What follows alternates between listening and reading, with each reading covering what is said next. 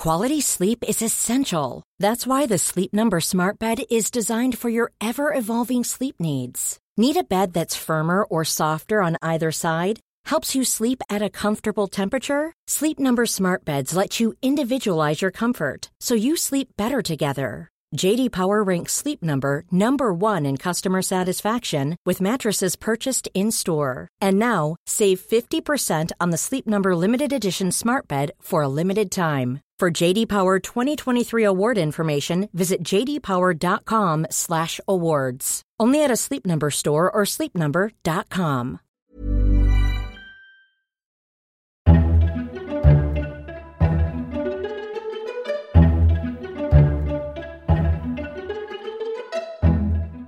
Welcome to FT Politics, a weekly discussion on what's happening in Westminster from the Financial Times. I'm Sebastian Payne. In this week's episode, as you might have guessed, we'll be discussing the latest in the coronavirus crisis, notably the UK's decision to continue its nationwide lockdown for another 3 weeks.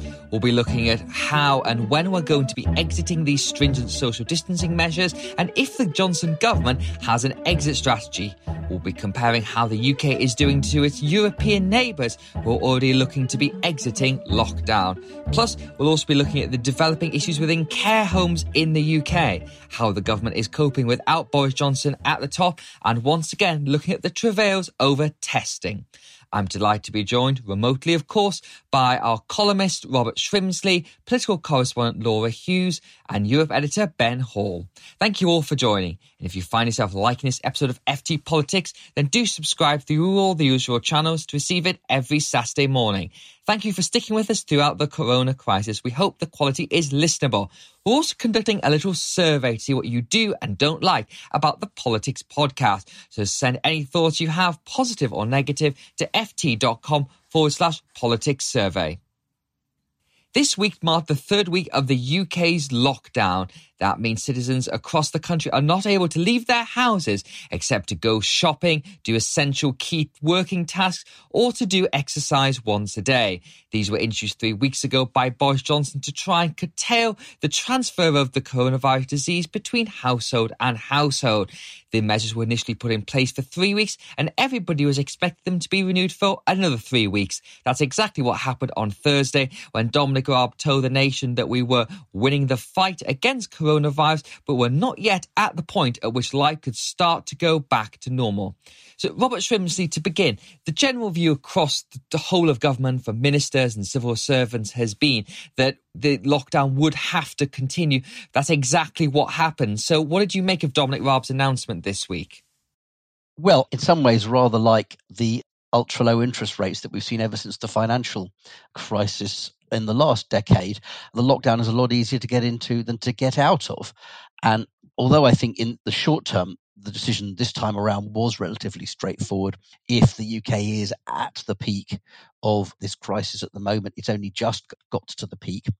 Therefore, the decision to extend was a sensible one. Incidentally, opinion polling shows that the public is by and large supportive of this. It would rather try and sort of crush the virus out of circulation now than have a constant stop-starting. Also, I think you have to bear in mind that a lot of people are scared. Although there are patterns to people who die, they're not absolute. And you're seeing young, supposedly healthy people dying. And at the moment, most of them are minded to go along with this, even though for an awful lot of people there's a great deal of financial hardship. The longer term issue, I think, is that the government's set some parameters at last for kind of things it needs to see before it can start to ease the lockdown.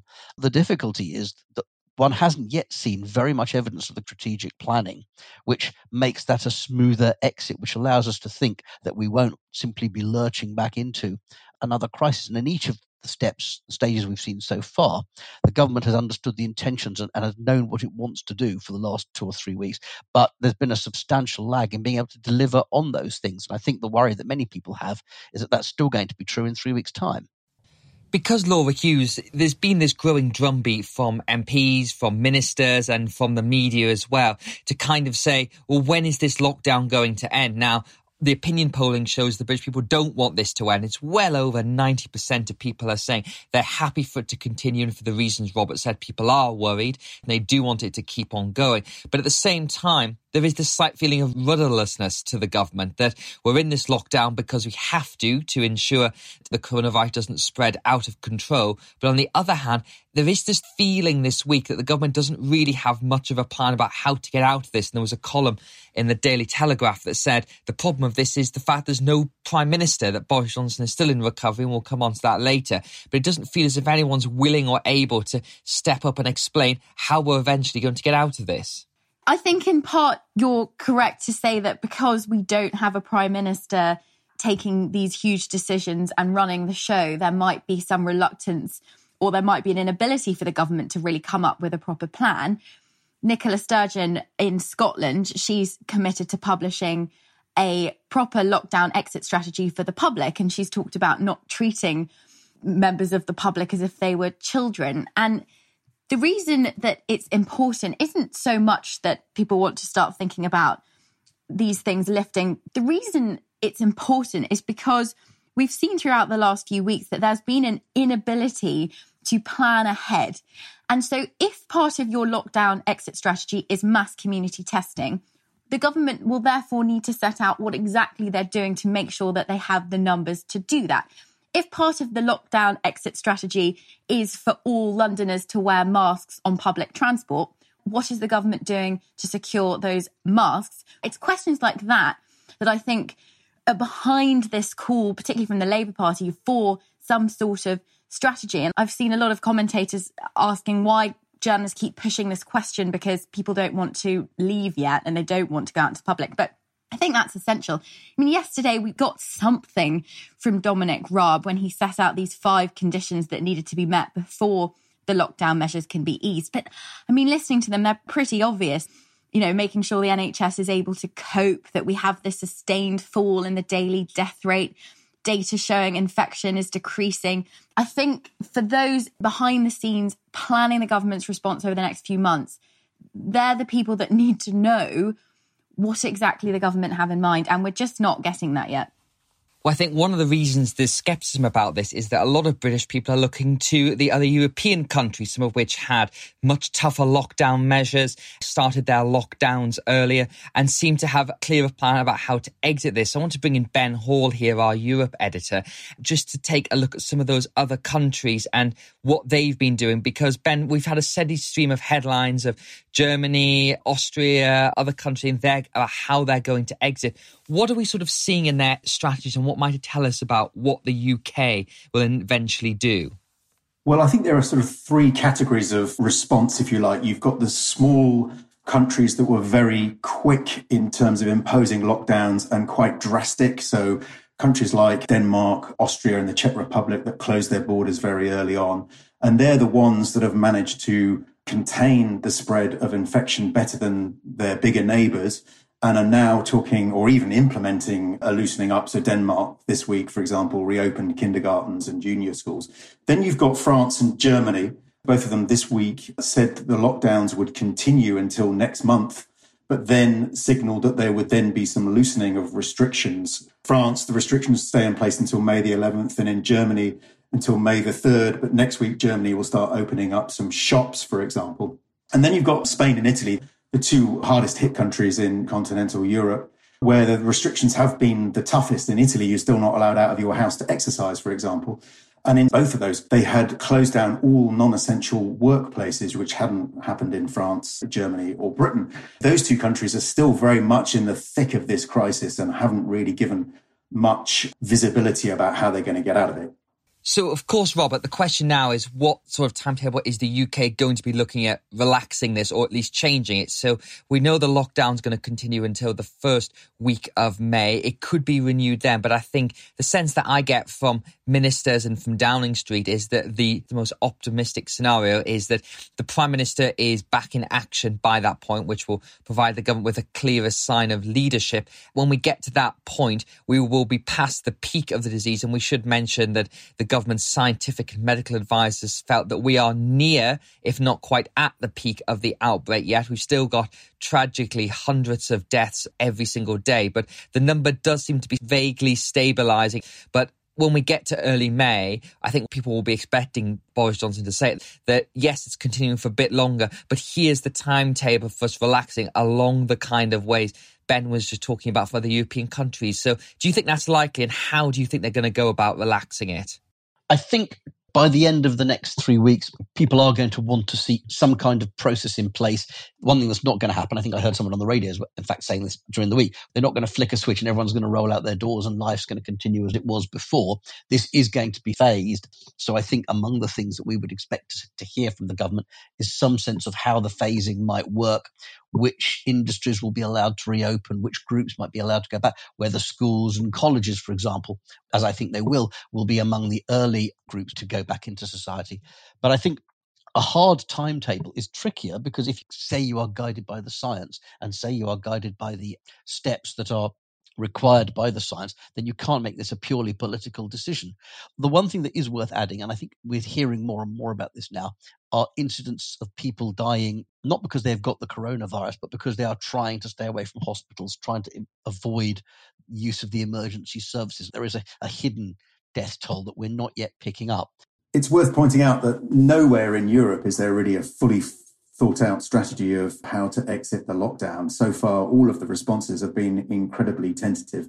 And Angela Merkel, the German Chancellor, warned this week that the country is walking on thin ice as it began to sort of map out or root out of these restrictions. And I think that reflects the reality of the scientific advice that's been given to all European leaders, which is that there is a very grave danger of a second spike in infections, and that any loosening of restrictions has a sort of almost mechanical impact in that infections will rise. So what governments need to do is to make sure that their health services, and particularly their acute beds, are not overwhelmed by that rise, and that they have the testing and tracing structures and resources in place. And some countries, clearly like Germany, are much further ahead than others. Germany is basically a lot further ahead than France, although France is now beginning to catch up on the testing front and has overtaken the UK, for example.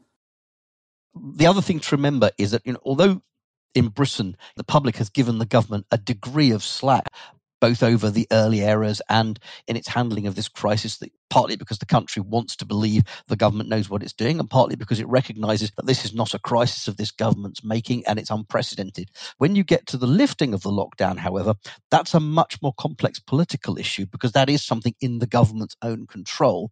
And if it is judged further down the line to have grotesquely messed up the easing of this lockdown, that's a major, major political problem for it. Ben, I just wanted to ask what public opinion has been like in those countries that have announced their exit strategies.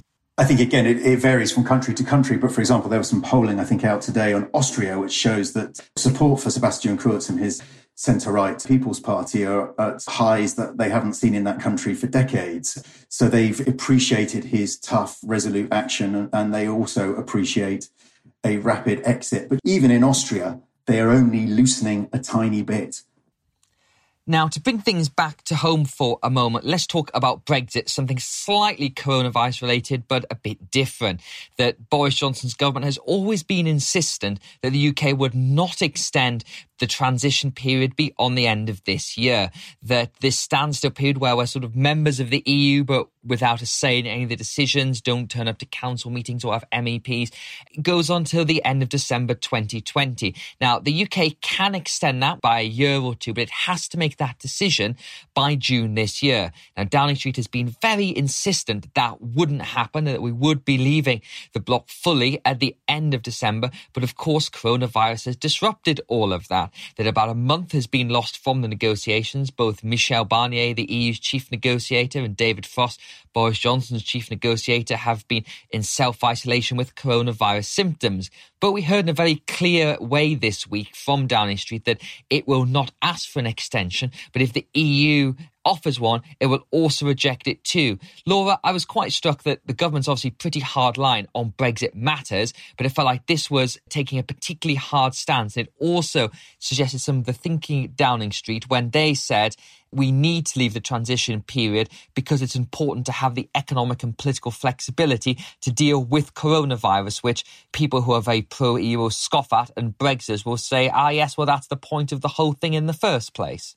Yeah, I mean, I thought it was pretty extraordinary, actually, for them to say that there were no circumstances in which the UK would delay its departure beyond December the 31st, given what is going on. And despite all the disruption that we've already seen to the negotiations that have been caused by the coronavirus crisis, it felt like a real toughening of their stance, because even if Brussels were to reach out a hand and give us more time, Number 10 were really very insistent this week that wasn't going to happen. And I thought that was interesting because actually you've seen some more hardline Brexiteers, even just on social media, saying that they would accept an extension. But as you said, Number 10 were really saying that if we did stay in the bloc beyond the end of this year, it would restrict in some way the UK's ability to respond to this crisis. It's interesting as well, given that you have the French president giving an interview with the FT saying that if countries don't intervene to help those who have suffered the most, countries like Italy, you could see the European Union falling apart as a political project. So despite, I think, most people not really thinking about Brexit at the moment, it's still there in the background. I mean, we still have a lot of time to extend the transition period if we so wanted to. But it all goes back to the politics of why we left the EU in the first place. And that's not something a lot of people are thinking about. But clearly Number 10 feels this is a pressure point for them and that they can't give in. Robert, we've been debating a lot this week about how much bluffing is involved in the government strategy because Boris Johnson's Downing Street does have form on this. We remember last summer when the Prime Minister said he'd rather die in a ditch than not leave the EU on October the 31st. And, well, we didn't leave on October the 31st and he didn't die in a ditch either. So there is a question about whether it is just talking tough to try and speak to its base, make it look powerful in the face of the EU. But then when push comes to shove this summer, if there is no progress and the EU offers an extension, it will accept it. What do you reckon? I think bluff is probably not quite the word I'd choose. There's no doubt they really, really don't want to extend this transition period. It has substantial costs involved as well, so they don't want to spend the money. They don't want to look like they've stepped back from their promises. And they legislated to prevent themselves from doing so. So they would have to pass some bill to unpick that piece of legislation. But I think if there is room for wiggle in this, it's this, that what the government doesn't want to do is lose the next 2 or 3 months of discussing this, trying to get a deal in shape, because it knows at the moment it says, yes, we are going to have to extend this transition period. The EU will just shut up shop on discussions because it's got more important things to worry about and would almost start again from scratch next year sometime. So I think what they want to do is keep the momentum up. But I do believe, certainly from the people I've spoken to in government, even among the hard Brexit side of the argument, that there is a recognition that it may absolutely be necessary, but they don't want to give the EU any reason to just stop talking about it now. And Ben, from the Brussels perspective, I think they've always been quite sanguine and said, we're not in a rush. If you want to extend this, then we'll offer you some more time and have more time to talk. And we saw that the head of the IMF said this week that this should extend because there's going to be so much economic and geopolitical uncertainty. We shouldn't add to it by the disruption that could be involved in a no-deal Brexit. Do you think there'll be any moves from Brussels to try and push towards an extension, given this hardline stance from Number 10? I think possibly there will be, because so many European countries are facing mammoth crises right now, and they frankly don't have the political bandwidth to be dealing, certainly later in the year, with the closing stages of a negotiation with Britain. So I think there will be big pressure from the continent on the UK to extend the transition period. I think the other thing that's worth thinking about is that the pain of a no-deal exit from the EU side may be relatively less than it was 6 months ago. They're all dealing with mammoth economic slumps, mass casualties from this epidemic. The Eurozone is facing an existential threat because of the rising debt burdens in Italy and Spain and other places. They still haven't got their 7-year budget sorted out. They have got many other big problems. So I think they will be desperately urging Brits to extend the transition period. But at the same time, they may be less reluctant to walk away if the Brits play hardball. And then finally, just to look at a couple of matters back home, Laura, your favourite topic of all, which is testing. The government has found itself in more issues on this week because this was the point at which Boris Johnson announced we'd be up to 25,000 tests a day ahead of that big 100,000 tests a day target by the end of April. We're not there this week, and the government's approach has been very odd because Matt Hancock, when he announced that new testing target, was very straightforward and clear when he said we hadn't quite got this this right. We are going to work to try and get the testing up. But then this week seemed to deny that target was even there to begin with. What do you think is going on here, and are we making any progress? It does sort of look as though we're making progress on the surface. So as you mentioned, there was a 25,000 target for mid-April. On Wednesday, we still only had capacity to test 19,000 people, but we're actually only doing 16,000. Then in the last 48 hours, it looks as though we have actually really increased capacity. So Matt Hancock's now saying we can do 30,000. But once again, we're just not reaching that capacity. We only did 18,000 yesterday. And the government are trying to say that this is a matter of demand, not availability. So there is an idea here that health workers aren't going to get the tests, which just sounds a bit strange. Is this not being communicated to them? Is it not being made easy enough for health workers to get these tests? That's not quite clear. On Friday morning, Matt Hancock announced that there was now capacity to expand testing to the police, the fire service, prison staff, and those working the judiciary. So they're clearly desperate to get as many tests done as possible. But it all just feels very confused. And as you mentioned, even if we're on 30,000 today, Friday, the government still has a target of reaching 100,000 by the end of the month. So that's another 70,000 tests being carried out every single day. Now, there are a whole series of issues the government have pointed to for why we haven't been able to ramp up on the same scale as countries like Germany. They've blamed shortages globally of reagents. They've also pointed to a lack of lab capacity.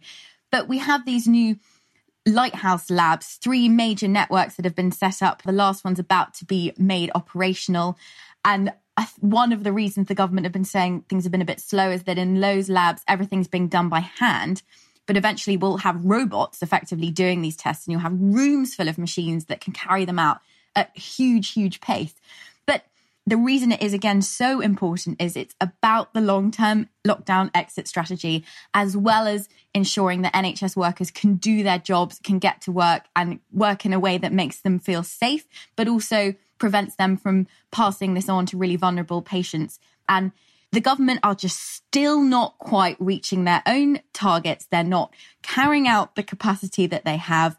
And warnings from scientists this week that this target that they made, this big number Matt Hancock put out there, was more of a political target than one actually grounded in any evidence or based in the capacity that we really ever had to do. So it's something that everyone's going to keep watching as you see NHS workers dying and you see these horrible stories emerging. You really have to ask why this fundamental question has not yet been addressed weeks into this crisis. And then, Robert, the other area that's been very problematic for the government this week has been care homes. That there've been devastating stories about the number of deaths occurring within care homes. Again, that sense there's not been enough testing within care homes. And in the middle of this week, Matt Hancock rapidly announced that there would be more testing, that every person who needed it would get it. They also rushed to try and get more PPE equipment there. It feels like they've been a bit on the back foot of this, trying to deal with a desperate situation, but not quite having the equipment or the ability to deliver what needs to be. Yes, I think that's absolutely right. I think if one is cynical in any area of the government's response, I have to say this is the one where I have a degree of cynicism. I think that there was an enormous focus on people going into NHS hospitals, on people getting sick, having seen the scenes in Italy and of seeing hospitals overrun. Against that, there was a sense of, well, look, old people in care homes, people die in these homes every week. It's going to be bad there, but this is not where the major crisis. I think they were just very much seen as a Cinderella part of this service. And it's only as the numbers started to really crank up, and the number of deaths and the number of cases, that it began to be obvious that they were appalling sort of petri dishes of disease, and that once one person got ill, the danger of a whole home falling ill was enormous, and that these are some of the most vulnerable people. The only thing I would mention is there have been real problems in getting protective equipment to all kinds of organisations, and I think it has been hardest getting it to some of the care homes. NHS hospitals always have people around who can logistically manage and cope with drops of equipment. Care homes are more thin on the ground, the people, so that's a bit trickier. But there is no doubt that the government has not been as attentive to this as it could have been until things got really bad. And Laura, in one last quick minute, can I just get you to tell us about what's going on with masks? Because there has been a bit of a debate with the government saying it is reviewing its advice on face masks and initially saying that there was no evidence that they help stop the disease spreading. And then you've had Sadiq Khan, the Mayor of London, saying, well, in fact, it's sort of the opposite of that. And we've seen lots of other countries as part of their exit strategy saying that wearing masks in public is absolutely part of that. So have we got another U-turn coming on that front? Potentially another example of the sense of British exceptionalism at the beginning of this crisis, as if we didn't need masks while the rest of the world seemed to be wearing them. Grant Shapps, the Transport Minister, was still sort of saying this morning that the evidence on whether masks work is quite mixed. But that's very different from what was said a few weeks ago, which was, as you mentioned, that there is no evidence that it actually stops people from contracting this virus. But we're seeing masks popping up all around the world and being made in compulsory in places like New York. So these are bits of the Western world that you wouldn't normally see widespread use of face coverings in this way. And the fact that the Mayor of London is coming out and calling for the government to change its guidelines, saying that people should be wearing them if they can't keep 2 meters apart. For example, you might be on public transport or you might be out shopping. Also, it feels as though there's a psychological element to this. This issue of supermarkets is a really big one, where all of us sticking to these very tight social distancing rules. But when you go into a supermarket, people are getting very close. And I think there might be a huge number that would just actually like to wear one for the psychological protection that it gives you. And also the evidence that there is in some parts of the world that it might stop you from passing it on, even if the evidence doesn't suggest that it stops you from getting it. But it feels like we're still assessing it. We were wrong to dismiss masks at the very beginning, and it might form part of the strategy for how we get back to normal and get back working in places like London, where it is very difficult to stay 2 meters apart from people. And that's it for this week's episode. Thank you very much to Laura, Robert and Ben for joining us. In the meantime, if you've liked what you've heard and like to see some more FT journalism, then do take a look at our latest subscription offers, which are at ft.com/offer. Plus, plenty of our coronavirus journalism is free to read. If you'd like to take a look at some of that for a flavour of the articles we've been discussing. That's it for me. FT Politics was presented by Sebastian Payne and produced by Anna Dedder and Breen Turner. Until next time, thanks for listening.